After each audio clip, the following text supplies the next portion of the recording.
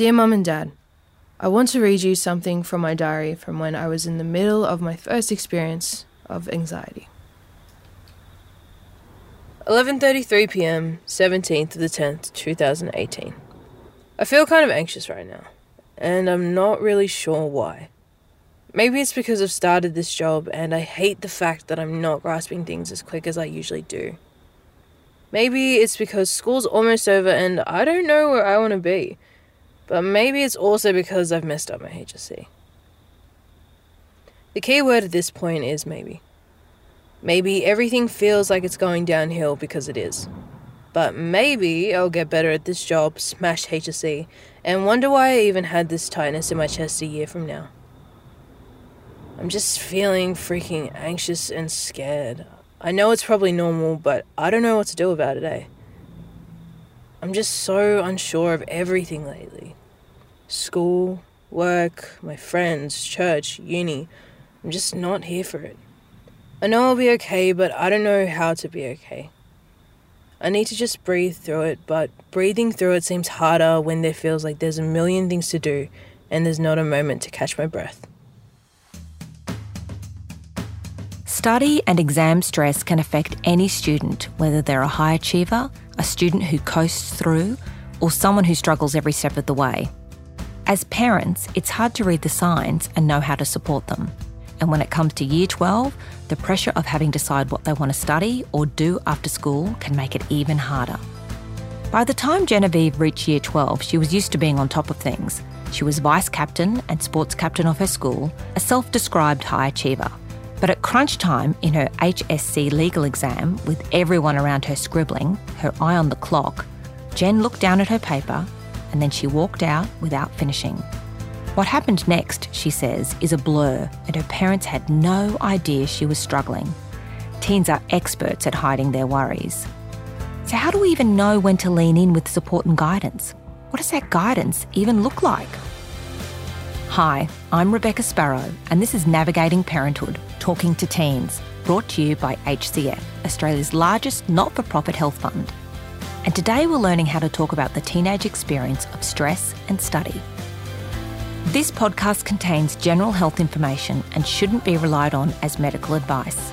For health concerns, speak to your doctor. HCF doesn't endorse any statements or opinions made during the podcast. If the podcast makes you feel depressed or anxious and you need to talk to someone straight away, call Lifeline on 13 11 14.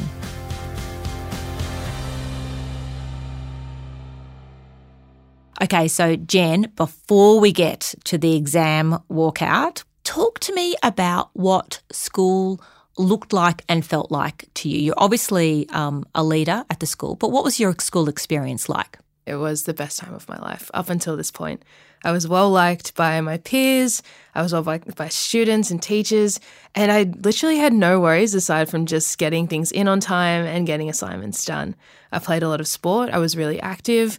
I did go and talk to people about, what my mental health was like and where I was at with it. But I also did struggle a lot with all the pressures that I had on me. Like you said, I was a school leader. I was a mentor to some of the younger kids, and I was a model student in the eyes of my teachers. So to have all these expectations in school about, who I needed to be and who I should be as an individual kind of got to me. But, it did encourage me to thrive and be a better student and also ultimately like a better person as well. So could you have guessed that this moment was going to happen? No, definitely not, because I knew in my mind that legal studies was my best subject, and it showed because I was coming first in my class. And so coming into that exam, I really had no worry of, walking out. Jen, take me back to this day. Looking back, were there any little red flags? The night before, I was studying like every other HSC student was that day as well. And I stayed up studying probably about until 10 o'clock, which is unusual for me because I'll usually push myself to go until about 11 or 12, and then I'll be like, no, this is unhealthy. You should probably get some sleep. And so when I went to sleep at 10, I went to sleep not with a feeling of, okay, I feel prepared. I feel like I can do this. I'm going to walk in tomorrow, and I feel like no matter what happens, I'm going to be okay with the result. But I went to sleep that night thinking, okay, you don't know any of the legislation that you're meant to know. You don't know how you're going to structure your essays. You don't know what might come up in multiple choice, but you don't feel prepared enough to take on those questions that do come on. So you're lying in bed starting to panic and think, actually, I don't know that I am ready for this exam. Now, was that panic and actually you did know, or do you actually feel like, looking back, you hadn't had the time or for whatever reason to put the study in? I was panicking, but I did know. And I just felt like I felt unprepared because my standards for myself were so high. Yeah. I was talking to my mum over the breakfast table, actually, and she was like, oh, how do you feeling? Like, this is, she knew how well I was going in legal. And so I looked her in the eyes and I was like, yeah, look, it's nothing. I feel fine about it. I reckon I'm going to kill it. She was like, all right, no worries. Got on the bus, see a couple of the friends that I'm doing the exam with. And we all go to the library to do, cram the last minute study in. And as we're walking down to the exam hall, everyone's talking about legislation. Everyone's talking about what's going on. Everyone's, oh, what about this question? What if this question comes up? And it's in those moments that these feelings of anxiousness and nervousness start to resurface. I start to think, oh, okay, I remember going over this, but I don't actually remember, what my procedures are if this comes up. And so this starts to onset, but I think, no, just trust yourself, trust in the process. You've done the work, you've gotten this far. I'm sure you're going to be fine. And then we go into the exam. So they obviously go through the protocol. At this point, I'm just thinking, okay, this is everything I know. I have done practice questions on these questions so many times. How can I fail this? How can I not do this right? And then they say, okay, time to start writing. And as I start writing and start going into it, I'm looking at the questions in depth. I'm thinking, okay, yeah, you studied it, but what about this aspect of it? What about this? What about this? And, I start to question, I start to doubt myself. And it's in that moment that these feelings again, come back, and it's like they're creeping up on me and they're like, oh, you thought we were gone, but we're definitely still here. I start to get the shakes. I start to feel a bit cold. I start to think, okay, what happened to my plan of attack? What happened to all the things that I said I was going to do? And it's in this point that I'm looking at the essay questions and I'm looking back at what I've already done, and I go blank. So you go blank. I go blank. Everyone's worst nightmare. Everyone's worst nightmare, mine in particular. So after I go blank, my first response is just trying to figure out, okay, why? Just go back through everything that you've done, look through the paper, look for any clues that you can to just try and write something down for these essays or these short answers. And I still don't do it. And so I'm looking at the time and I'm like, okay, it's an hour and a half in now. This is a 3-hour exam, so we've hit the halfway point. And I think to myself, okay, just stay for another 10 minutes, and if nothing happens by 10 minutes, leave. Wow. Yeah. So I gave myself the ultimatum. Next 10 minutes comes and I think, all right, what's the point of staying? Pros and cons really quickly. What's the point of staying? Fight or flight response. So I decided to leave. So vice captain, a high achiever, the subject that you think, I can nail this one. You get up, you walk out of the exam. What happens next? My point of attack was I was just going to go get my bag and then head out of school straight away and then just go home and sleep. But our bags were locked in a classroom, so I had to go find someone to open it. And so I went to go find my year coordinator, and he said, oh, how'd the exam go? And I said, oh, so I think I really just flunked it. And I started crying, and I was like, And so I'm sitting there and I'm talking to him about it, and he says, oh, don't worry about it. This is just one exam. You have 3 more to go. And as he says you have 3 more to go, I'm like, oh my gosh, I have 3 more to go. What if this happens every other time? Yeah. And then so after he says that, we go, I get my bag.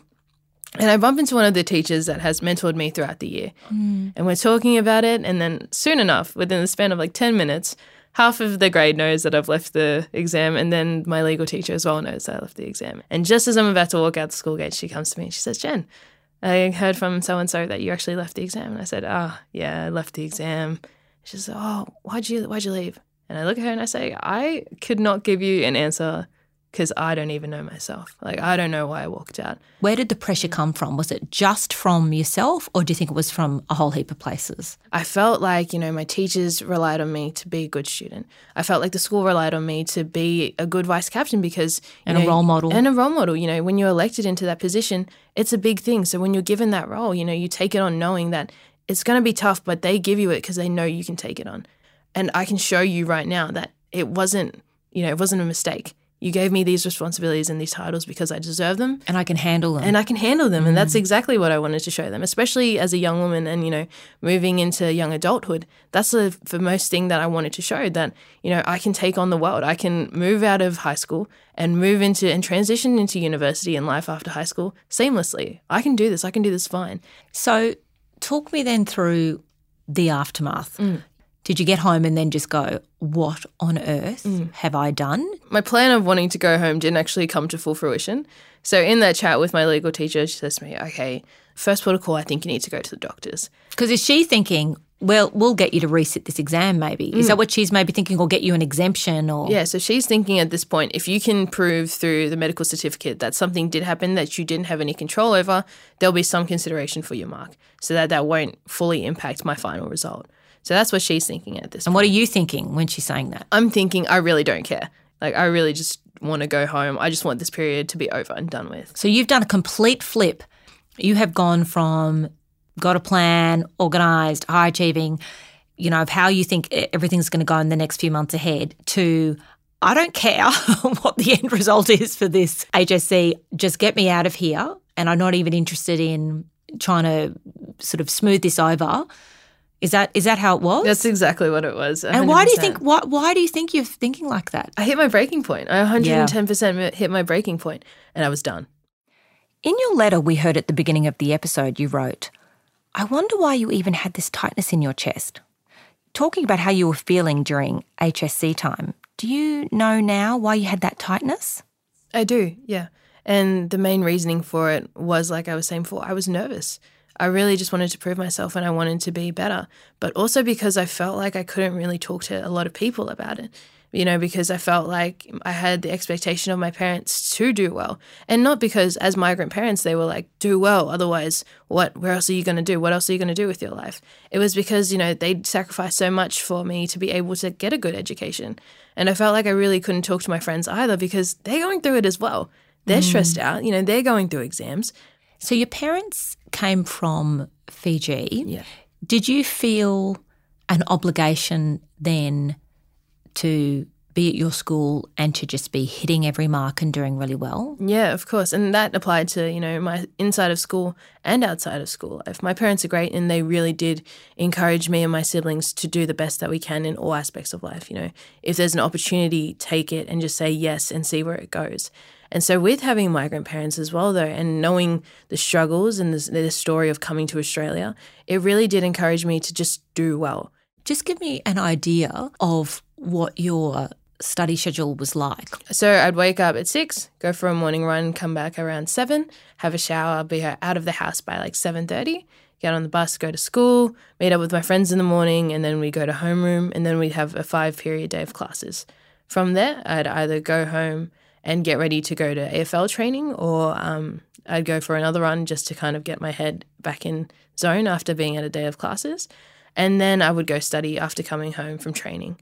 And then if I wasn't at training, I'd just go straight to the library. I'd stay there from about 4 to 8, go home. 4 till 8 at the library? Yeah. Are you having dinner or like? Yeah, I had dinner afterwards. So my mum or my sister would pick me up from the library, and then I'd go home, have some dinner, have another shower, and then go to bed and then wake up and do it all again. Like how much sleep are you getting, just to give me an idea? Still a 6-hour sleep, so about 12 o'clock to 6. 6 hours, could you? Still a decent 6 hours of sleep? Still a decent 6 hours. Like how much sleep would you and your peers be getting? So you're getting 6, is that? It was pretty normal, I'd say. Like most of my friends, like we'd turn up to homeroom the next day and be like, oh man, I slept so late, I studied so hard, or, I slept. A lot of people stayed up late just chilling out. It's that battle between what you think is me time of staying up sometimes and binge watching shows or scrolling through social media, and you're sacrificing sleep for Definitely, it, I think. Yeah. What's interesting is that Reach Out's latest study stress survey revealed that 68% of students say their stress was driven by self-generated pressure to succeed. Do you think there is still this message that is hitting really hard to teens that Year 12 is be-all and end-all? If you don't get it right, you're going to screw up your future? Is that still the strong message that's coming through in schools? I wouldn't say it's the strongest message coming through anymore. I know definitely at our school and a lot of my peers' school that I met through other extracurricular activities, the main message really was just kind of having a good mental health whilst you're going through it, and understanding that if you screw up, there are other avenues. And they were offered to you, if you went to different career expos, or, you talked about your options with different teachers and things, they would always say, oh, instead of you going to university, maybe take a year off, work, or go have some traveling experience, or find experience in the field that you actually want to be in, so you can feel it out and know that you actually want to deep dive into that if university is something that you're considering. We have agencies like Reach Out that will have articles about, okay, these are other things that you can do with your time. Agencies like Year 13 that say, okay, university is great, but there are also other ways that you can make money and still become an achieved person. But as well, within ourselves as students, I think there is still really this massive expectation to go to university and still to go on and further study in another tertiary education forms. When we think about what you were going through, did you hide your stress from your parents? I did. I definitely did. I hid it from a lot of people, my parents being the main people, because, I could get away. I could get out of the house. I could, hide my stress from them, masquerading it as, oh, I'm studying really hard, but I'm also freaking out a lot. And why didn't you want them to know? Because could you not say to them, oh, I'm really stressed out about this, or... I didn't want them to know because I just didn't want them to worry about me, which is so funny to say because parents will always worry. And so I just didn't want them to think that, they had to invest even more time in me. It was more just I didn't want them to feel like they had to be watching over me 24/7, oh, Jen's spending one more hour in the library. She must be like dying over this assessment. I just wanted them to know that I'm okay and I can do it alone. Jackie Hallen is the digital content manager from Reach Out. She's joining us now to talk more about study skills and stress. Welcome, Jackie. Thanks for having me. Your point of view, what signs should parents be looking for to know that their kids are having difficulty managing study stress? The classic signs are changes in their behaviour and attitude. So that could be that they're not spending time with their friends, they're not exercising, they're not participating in other hobbies, they're irritable and really grumpy, and more so than we all are when we're under stress. But what we heard from Jen is young people are really focused on being independent at that time in their lives. And so Jen was really good at hiding that from her parents. So the other thing to do is just to be, asking that question and checking in different ways with your teen and asking different types of questions to understand what their experience is. So what kinds of questions should we be asking? So I think we all know that experience of how was school today? And if you're not getting anything back, it sort of could be more specific questions. So what do you think went really well in that exam? What did you find hard in that exam? How are your friends going at the moment? Maybe connecting on something, making sure you're sort of current. So Jen mentioned AFL. So make sure we're keeping current and asking her maybe about AFL rather than exams. So maintaining that connection, recognising that Year 12 is a very stressful time and not just accepting that surface level answer. Thinking of the parents listening, what can we do to support our kids going through this period of time? Like, what are some healthy study habits? What can we actively do as parents to support them? Yeah, it's a great question. I know something that parents are focused on. I think the first thing is that it doesn't start at Year 12. So when your child moves into high school, that's a big change in their study environment and the expectations and the pressures. So setting up good habits from Year 7 so that you're building that and sustaining that into Year 12. Some things that you can do around Year 12 in particular. Maybe if they've got sort of set chores that they do, you might be able to, cut them a bit of a break from some of those chores and give them some space. Can do some really practical things. Make sure they've got a study space. So not everyone's going to have a desk in their room, but can there be a side of the table that they can have set up, and maybe they can put some posters or some quotes up around that. Can you make sure the fridge is stocked with healthy food, and maybe on the mornings of their exams, can you spend time and cook them a meal and sit down with them? And I think another big thing as parents we can do is check our own expectations and understand if what we're expecting of our child and if that's really aligned to their goals, and that we can be aware of what we're bringing into conversations and what role we might be playing in adding to their stress. I would 100% agree. And as well, healthy eating is something that I don't think is emphasized enough. Like making sure to actually be eating well really did impact my own physical and mental well-being as well. Jackie, you mentioned before about setting up good study habits from year 7, rather than all of a sudden in year 11 and 12 going, right, we're going to start doing great study habits.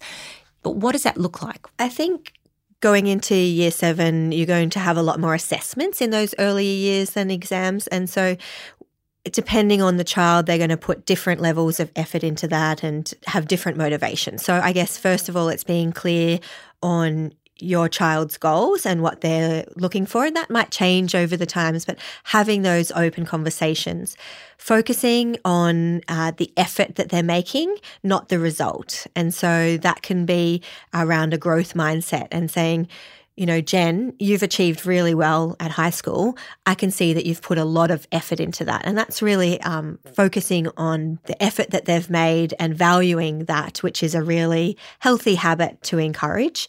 It's also, there's some really practical things like the 20-minute study rule. Your brain actually can't focus for much longer than 20 minutes without a break. So we need to have those chunks of study, and so you could support them to develop like a study or an assessment timetable, and keep in those regular breaks and encourage them to still be seeing their friends and still be doing sport, but they need to take time off study. So you can't just keep adding and adding on top of that. You really need to be making that a priority. And I think what Jen spoke to is that idea of burnout. And so we need to be managing the well-being holistically and knowing that if you are getting maybe your 8 or 9 hours sleep is probably more appropriate for a teenager at that level of their development, then that's actually going to be better for your brain and hopefully avoid that burnout. So I just wonder whether parents are also the ones buying into this idea that year 12 is going to make or break your child. They're going to be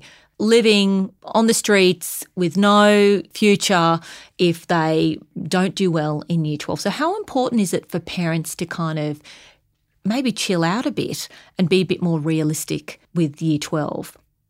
Look, I think there's as many types of parents as there are young people. So I think there's not a one-size-fits-all rule here.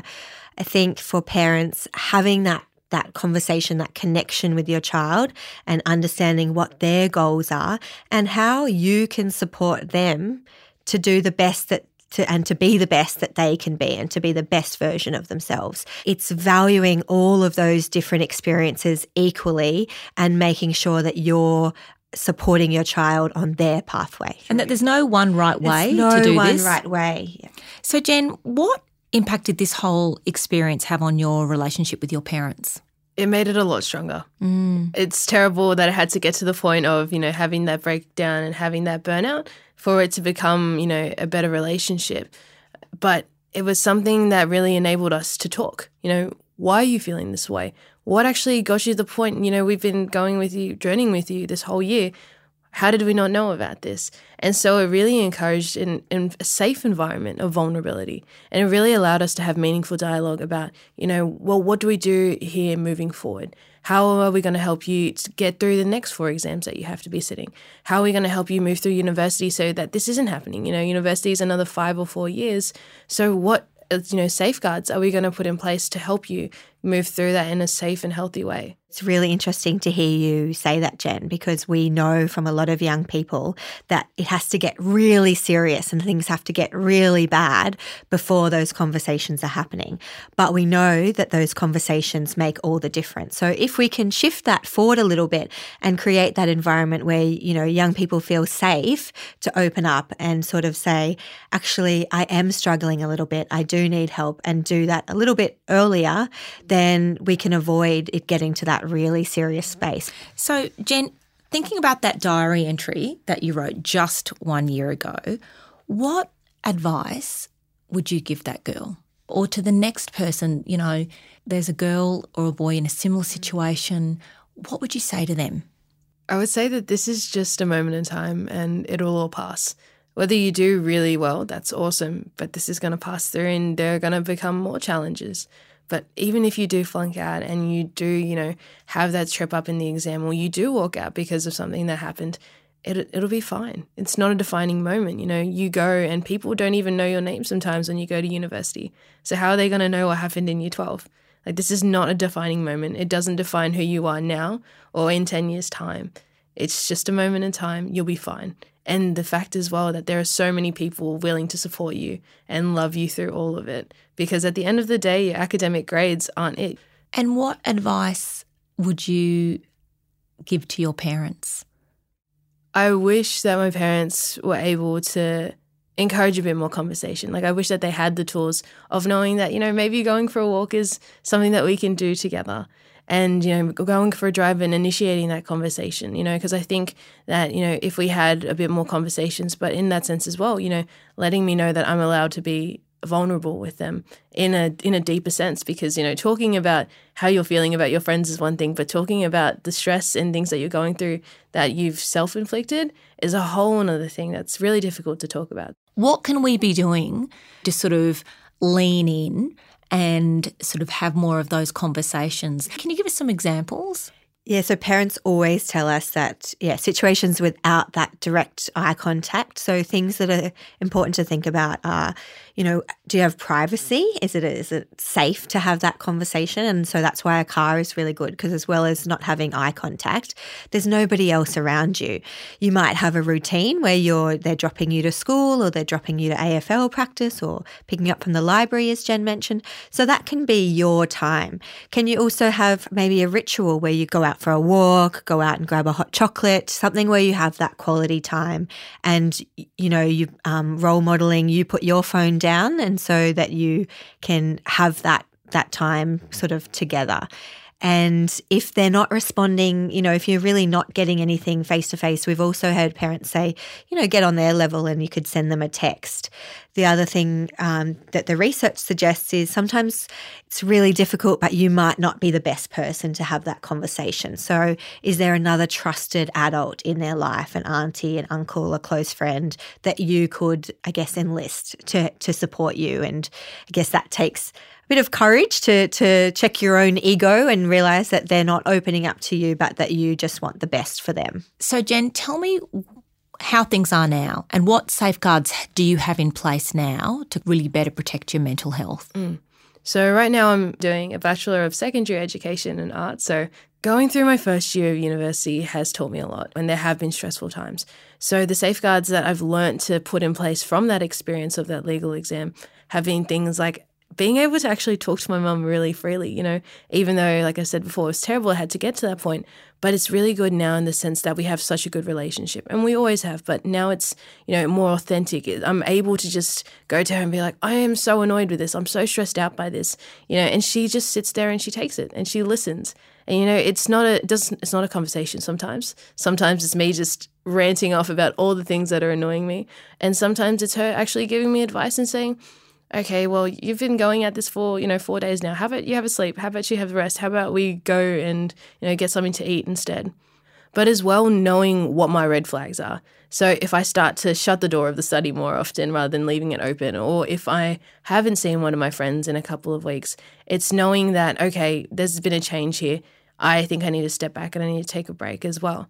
And I think the final thing that I've really noticed and put into place is having time for my family and for my friends, and really allocating them that time so I can have a balance and find that balance as well. Because, at the end of the day, for me personally, those relationships are the things that, give me energy and give me life. So I really want to incorporate them into my everyday life so that I'm able to be sustained. So Jackie and Jen, this has been such an enlightening episode. I know, I can just feel in my bones that parents will be listening to this thinking, having those moments of thinking, okay, I get it. So thank you for sharing your story, and thank you, Jackie, for the advice. I've loved having you here today. Thanks, Beck. Thank you very much, Beck. Thanks for listening to Navigating Parenthood. All 5 episodes are available now. Subscribe and rate, and head to hcf.com.au/podcast for more information and useful links. And remember, if you're feeling depressed or anxious and need to talk to someone now, call Lifeline on 13 11 14.